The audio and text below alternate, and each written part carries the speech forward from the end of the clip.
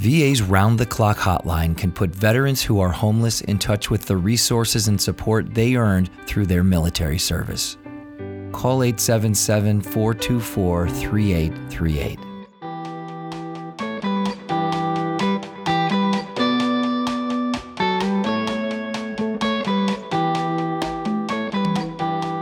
Good morning, everyone. I am Timothy Lawson, your host for This Week at VA. I hope all of you have gotten a chance to see our coverage of the 75th commemoration of the attacks on Pearl Harbor. We have photos from the commemoration and video interviews with Pearl Harbor survivors featured on our Facebook, Twitter, Flickr, and Instagram. You can also go to blogs.va.gov for more content there. We spoke with so many amazing veterans last week that I want to share some more stories told by these amazing survivors. Sterling Kale is a Navy veteran that has a unique experience from Pearl Harbor.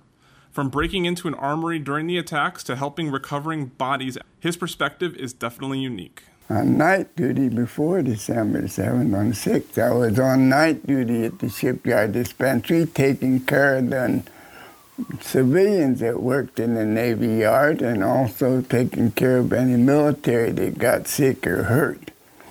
And on the morning of December the 7th, I got up early, had to walk about 3/4 of a mile down to the main gate. Then I went in, shook hands with the master's arm, said, "I'm going home." He said, "Okay." So I went outside the 1010 dock. But as I looked over towards Battleship Row, the planes were already diving on the battlefield. What's that? We don't train on Sunday. Probably a reservist or a National Guard or something doing something. They did it every once in a while. Okay, I just watched them prepare. I was going to go home then. Then I saw one of the planes turn off to the right and the rising sun on the fuselage and went, my God, those are Japanese planes. Ran over to the receiving station, took the fire axe, broke down the door of the Army to hand out the 03 Springfield rifle, single-shot weapon and bandoliers of ammunition where you load, lock, fire, and eject. In the second round, the war is over. Well, we gave one to anybody that wanted one, and they were firing all the way from the main gate clear out to where the Arizona and Missouri are tied up. But Sunday, as I was watching the activity, the aerial torpedo bombers, the Kates, started coming in from this direction. The sun was right in our eyes. We couldn't even see them coming. And they started dropping off aerial torpedoes that the Japanese made to go in shallow water. So none of them hit the West Virginia, but they used its watertight integrity system. They shifted the oil on the ship and the water on the ship, made everything level, and it just sank down into the water. The Arizona also took 9 aerial torpedoes, but it didn't have time to do anything. It turned over and sank. 12 minutes, 429 men aboard. Well, I'd been training to be a frogman, so I spent a lot of time swimming in the water out there. The frogmen today are called seals. Boy, I don't know what I'm going to do. The doggone diesel had leaked out of the ship and caught on fire, so we was having to swim way down under instead of on top where you normally swim. So I swim around to find somebody, pick them up, take them over to the ship that I had working with me, then I'd go back down and look for another one. So in 4 hours, I only picked up 46 people. Some of them were dead already, some were badly wounded, some badly burned. Trying to pick them up, the skin had come off of my hands. And some of them were just tired because they got blown off the ship or jumped off and had to get ashore.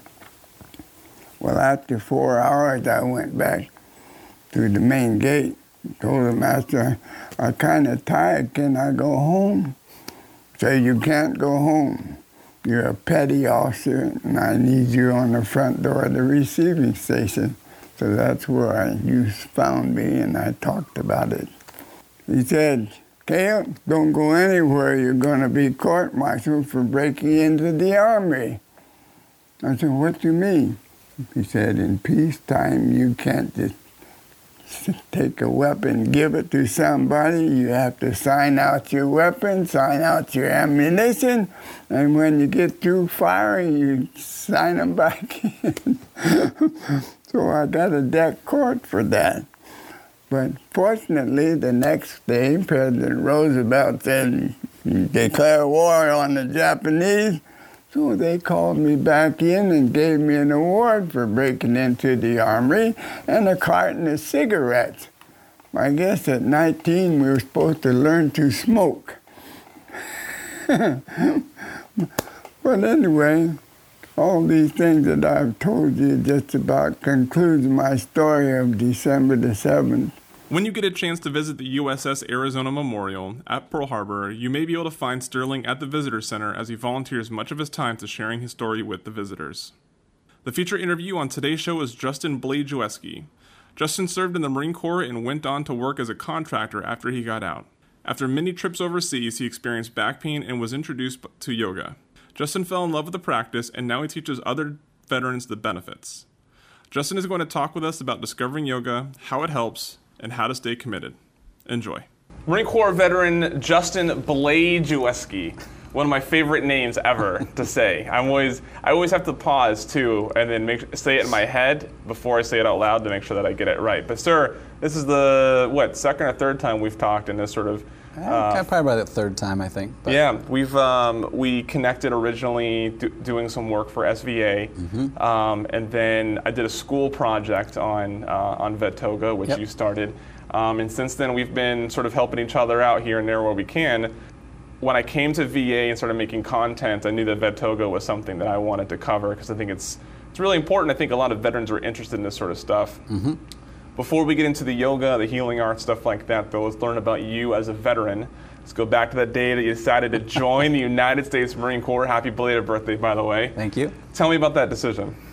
Well, I spent 18 years of my life in a small town in upstate New York, and came from a big family, 5 sisters and a brother, and didn't really have money for college at the time, and I had some partial scholarship for school, but they weren't working out. And there was something inside of me that was pushing me towards the military, and of course, I wanted to do the hardest one, and I went to all the recruiters, and there was no choice. Like, I was going in the Marine Corps. I enlisted when I was 17, halfway through my junior year, and I went to boot camp the following year, and I spent 5 years in the Marine Corps. So I was an East Coast Marine, Parris Island. And then I was stationed at HMX, the Presidential Helicopter Squadron here in Quantico, Virginia, outside of Washington, D.C. And I spent 5 years here as a Marine. And once I got out, I wanted to do something else, so I became a contractor in the same capacity. So I did similar work in the IT field, communications field, but when I was in the Marine Corps, I was working in the helicopters doing the avionics and the communications, and then the job as a contractor was mostly computers and radios and all the IT infrastructure background. So started working for government agencies around here in Washington, D.C., started traveling a lot at the time, and at that time, it was around 2005, I believe, and I was going to Iraq, Afghanistan, back and forth from anywhere from 3 weeks to 3 months at a time as a contractor, and I just went full force, and here we are later. Until 2005 to 2014, I was going back and forth about 50 to 60% of the year as an IT contractor in war zones. So I did 42 TDYs in 10 years. Holy smokes. Yeah. Yeah. So you got in around 2000? Is that right? I went in the Marine Corps in 1998. 98. Okay. And then got out in 2003. So you were here during the 2001 attacks. I was. So tell me, we've heard it from a couple people already about this, but I think this is an interesting perspective to get from anybody. Tell me about the difference you saw in the climate of the Marine Corps from between September 10 and September 12 of that year. That's a great question, because it definitely changed me and my outlook on why I was a Marine and what I was doing. And pre 9/11 Marine Corps, it was pretty relaxed. Like, I worked on the President's helicopters, which was like a glamorous job for a Marine. You're not out with a grunts, you're not out doing stuff that's applicable to what you think a Marine typically does. And I felt that. I was like, I'm doing a cush job in the Marine Corps, but I was traveling the world with the president, so it was pretty honorable, and I liked it. But 9/11 hit, and I was actually here in D.C., and we were on the helicopter and picked up Cheney and brought him to Camp David. So while I was on the helicopter, I was listening to the president's, all of his conversations on the radio and what was going on and what they were doing as far as telling the military secretary of defense what the orders were, and it was complete chaos, but I heard every conversation because I was a communications guy. We landed at Camp David. I immediately got off the helicopter. We set up ground comms, and we had a little communications command and control center for President's comms there, and we had the vice president there at Camp David. They put him in the bunker. Bush was down in Florida at the time, so he was airborne in Air Force One, and it was pretty crazy. And I remember that day, and as a Marine, getting angry and fired up about what just happened. And after that all dissipated, it was my time from the Marine Corps was getting limited. And I was like, do I re-enlist? And I had that motivation, so I put in my re-enlistment package. I did my warrant officer package just in case I re-enlisted. And then I planned to go to school, which was my original goal, going in the Marine Corps. So I opted to get out, start school, which I did, and then I went to work full-time as a contractor while going to school part-time.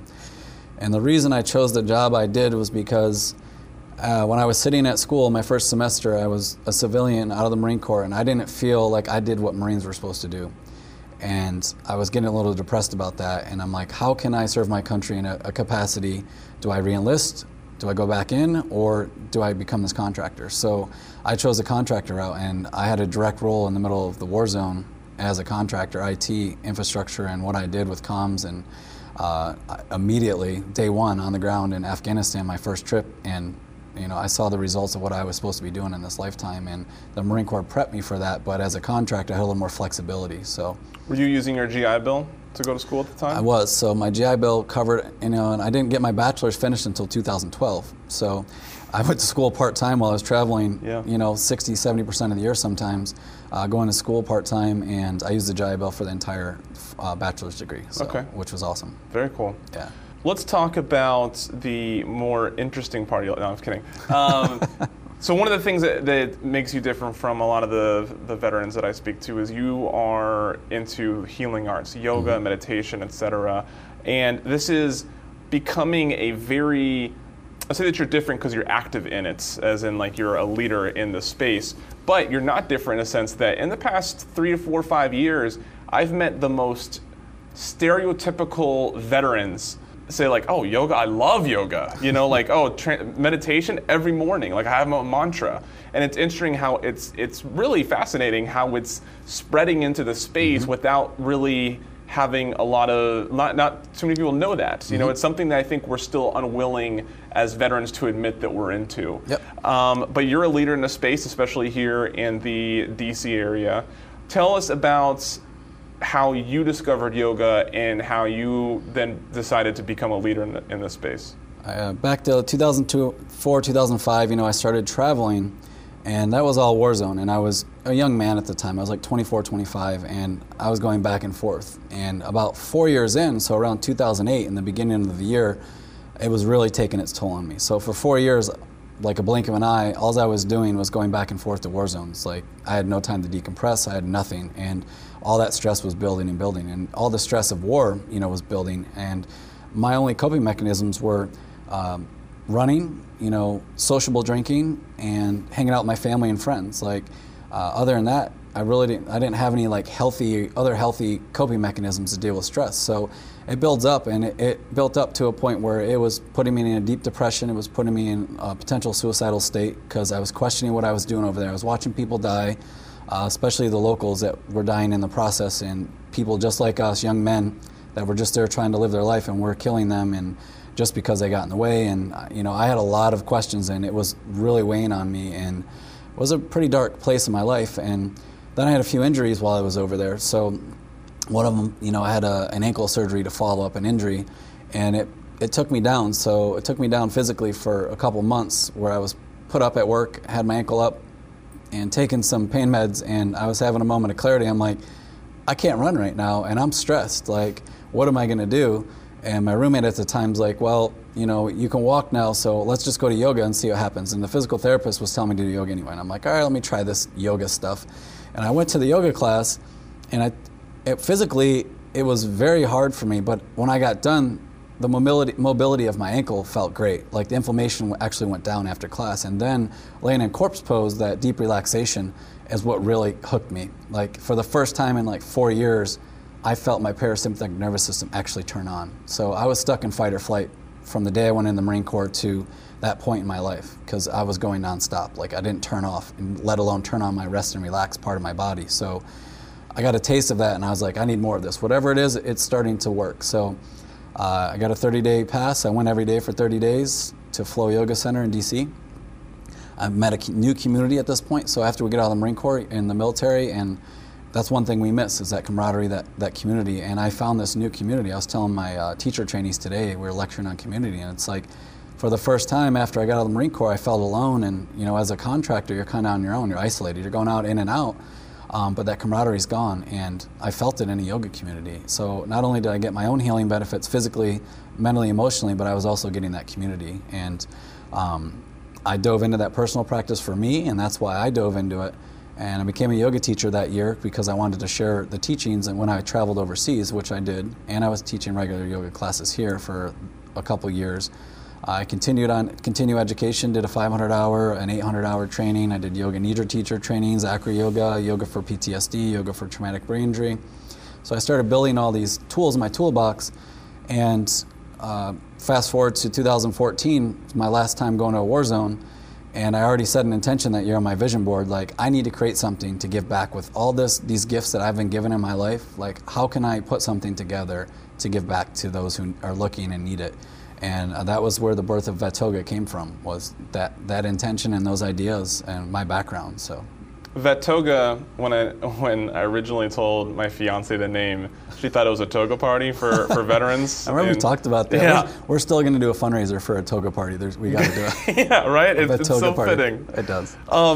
So you and I currently are sitting in American Legion Post 24 in Old Town Alexandria, a historic building here, where you are doing a teacher training. It's the last day of the teacher training, where you have, it looked like at least 20 people down there learning to be yoga teachers. Tell me about the development of this training and the demographic of students that you have down there. Cool. So, of course, I had the intention. I created the nonprofit, the 501c3, in May of 2015, so it wasn't that long ago. And I started doing free monthly classes for military veterans, their families, law enforcement, emergency responders. And then those classes were donation-based for civilians in the community that wanted to come show support. So what I was seeing was a mix of people that were coming once a month. So we had a lot of civilian yogis that were coming in and showing they wanted to help and support veterans. So they were coming and practicing yoga with them, but also donating the money towards Vet-Toga. And the veterans and military were now starting to get a little more sense of community and see how that yoga community actually wants to support them. So the second phase, that was phase one of Vet-Toga with my mission statement. Phase two was, and it went faster than I expected, was I had everything I needed to create my own yoga school and to create a 200-hour teacher training program, which would turn veterans, military into yoga instructors. And then they could go back to their communities and actually do what I was doing, teaching free monthly classes or weekly classes, and start to build community and start to find students that want to become yoga instructors, and the funds that they make in their community are raised to sponsor local veterans or military to come take the training. So where we are today is the first 200-hour teacher training program. I was here at a think tank called the Capitol Post, where veterans meet once a month here down in Alexandria, Virginia, which is great. Local businesses, veteran-owned, how we can help each other. And one of the American Legion representative was there, and he's like, I told him we needed a space for our teacher training because the yoga studio was too small at the time. So he's like, why don't you come take a look at this ballroom we have at Post 24? I think it's a perfect space. So we came over here. We had a beer downstairs. We talked, and we came up, and it couldn't be more perfect. This beautiful ballroom that George Washington used back in the day. It has a kitchen, it has the bathrooms, and it's a veteran organization, and what better place to host this training, right? Yeah. So amazing. This place is beautiful. The demographic we're working with now, so we have 18 people that made it through the 10 days. So we have active duty military, we have veterans, we have military spouses, and we also have psychologists and VA representatives that also are working with their civilians, but working with these demographics. So the teacher training, I have about a 90% to 10% ratio. So I want to keep 90% reserved for military, veterans, and their family members, and then the 10% for caregivers and people that are working in demographics that want to help veterans.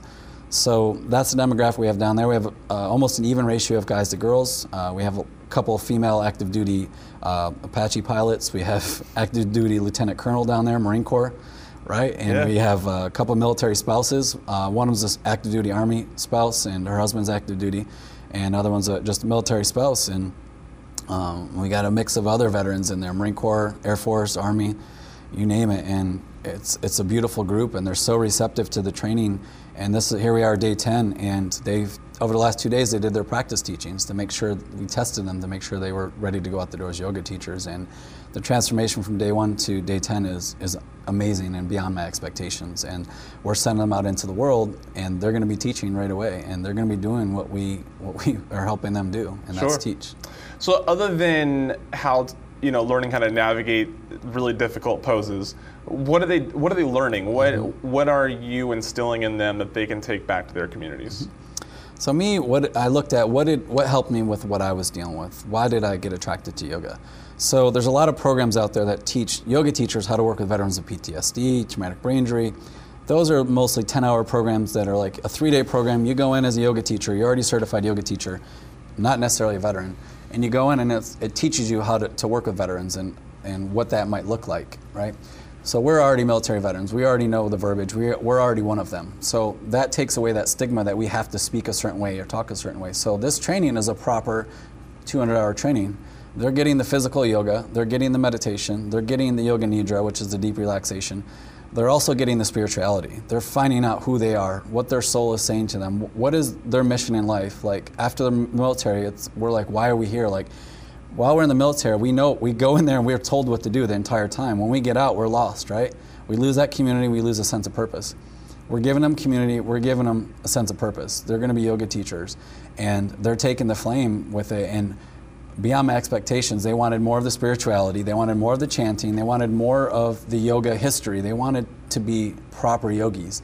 They just didn't want to teach the physical stuff and the breathing stuff. They're like, we want to dive full on. And it doesn't surprise me, because of who we are and what we do. Like, we do things full on, and they were so receptive to the trainings. We've been able to go very deep with them in a short amount of time, and they are proper yogis in a 10-day period, which the transformation is unbelievable. This really cool. Yeah. So one thing that I think we've all noticed with people that go into longer trainings and retreats like this that focuses on healing and relaxation, meditation, stuff like that, is sometimes it's really difficult to then leave and really keep hold of what you've learned and that mindset that you've been into. What are you teaching them that's going to allow them to continue to live these 10 days back where they're going to be teaching? It's a great question. So the biggest criticism I have for a lot of people that work with veterans is, they come in, they do all this stuff for free, they offer programs, but when they leave, there's no follow-up, right?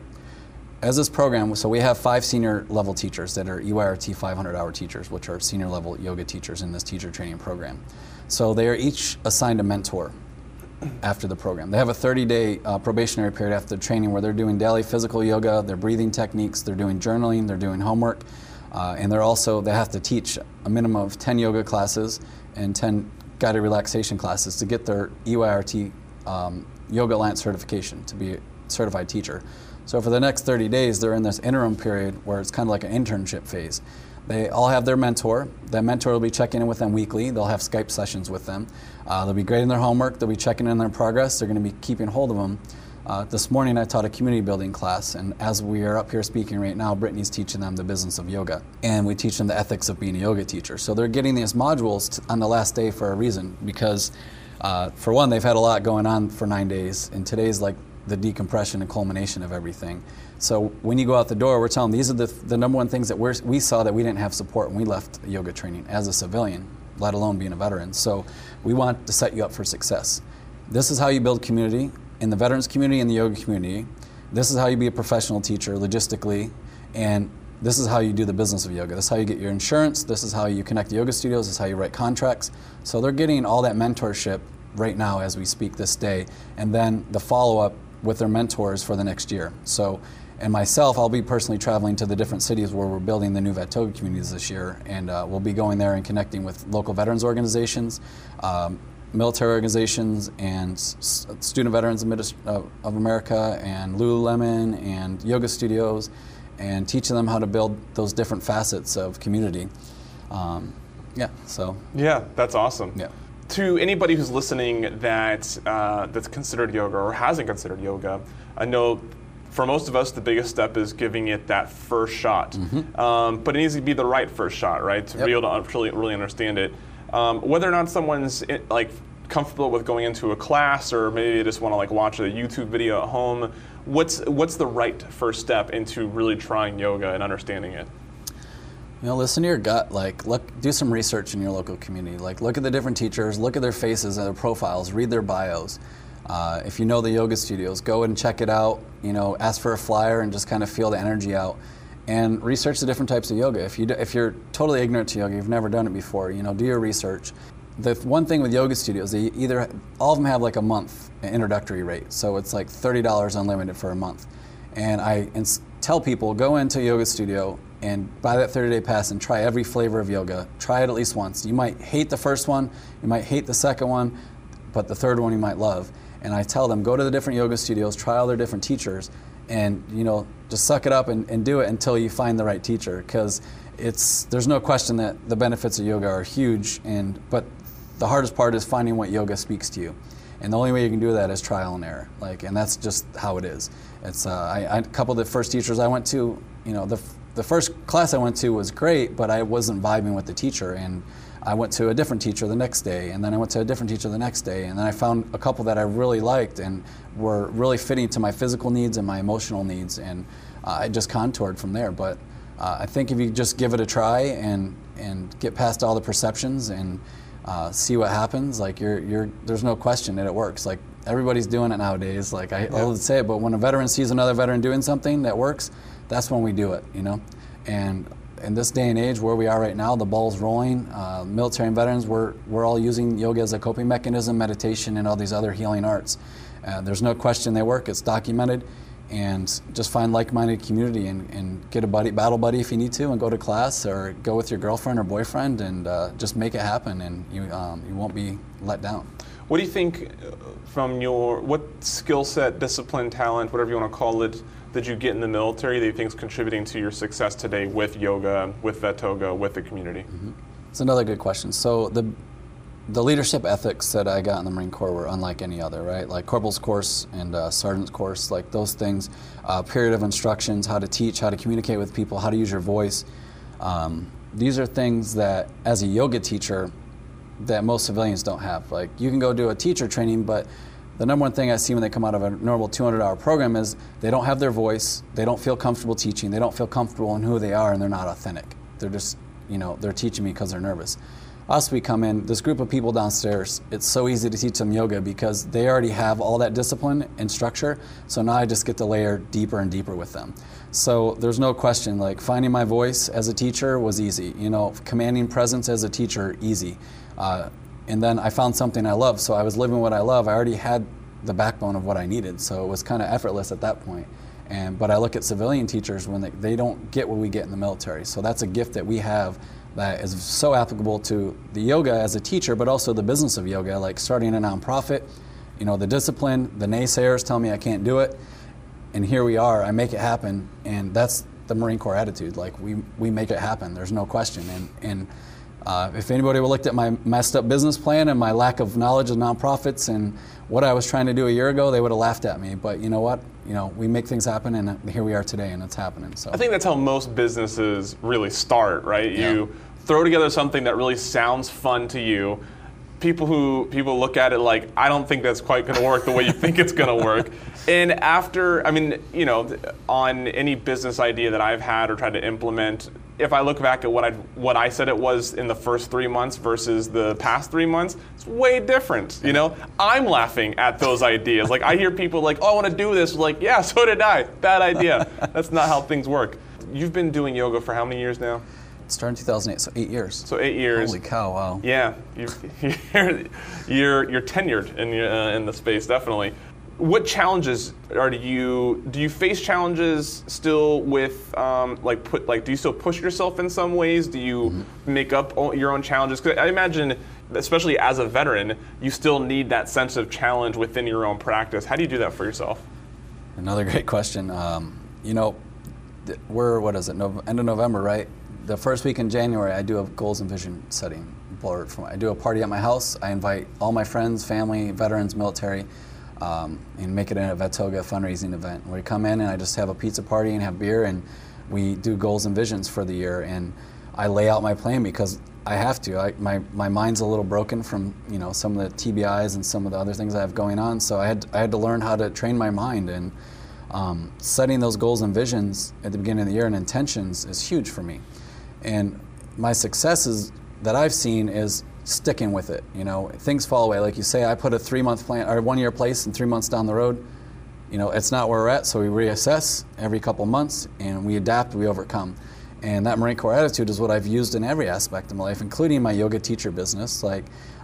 But it goes back to also my personal practice. I practice yoga every day, whether it's physical yoga or it's meditation or it's chanting or some of the other aspects of yoga. I do something every day, and I stay connected to who I am, so I'm genuine when I'm teaching. And that's a huge part about being a teacher. There's a lot of teachers out there that don't live the life that they're preaching. And being the head of an organization like this, it holds me accountable because I know my fellow military and veterans are depending on me. So that disciplines me to be true to my authentic self and to keep disciplined and to serve them. And that brings us back to why we're here for them. I ask them, what's your sense of purpose? Why are you here? Why are you in this teacher training? And how can you take these tools we're giving you in this training and serving our population and the civilian population as a yoga teacher? Yeah. People from my audience are veterans families, and also employees and staff of VA. Mm-hmm. You mentioned that in 2017, you're going to do some traveling, going to different communities and trying to, if anybody out there in the VA community, because I know some facilities have started implementing yoga and healing arts at, I think Boston has had one, I think somewhere on the West Boston Coast. has a huge community up there. Yeah, so if anybody hears this and they want to connect with you, how do they do that? So the vettoga.org is the website, and my personal email is justin@vettoga.org. There's also an in-doc form in there, so you can go to the page, the teacher training page. There's a couple of places where you can put in a question and it goes directly to me. So if you have questions about the training, if you want to host a space, if you want to see where there's a teacher in your area, you can email me and ask me those things. And as we expand, we're going to have more and more teachers from around the United States. So in this training in particular, we have a lot from Virginia, DC, and Maryland. We have some from Louisville, Kentucky, Pittsburgh, Pennsylvania, Seattle, Washington, a few from San Antonio, Texas. So we have a huge demographic, and every training we do is going to spread more. So we're going to look at these local veteran organizations and the VAs and to help plug in these teachers and how can we serve those local communities. So we ask everybody to please reach out to us, ask us any questions, please offer up anything you can do to help us, whether it's a space to offer yoga studio or if you want us to come to you and help a demographic that you feel would be benefit from yoga. So where I want to wrap up on this is going to where I think so many people may be today as they're listening to this, tomorrow morning as they're thinking about it.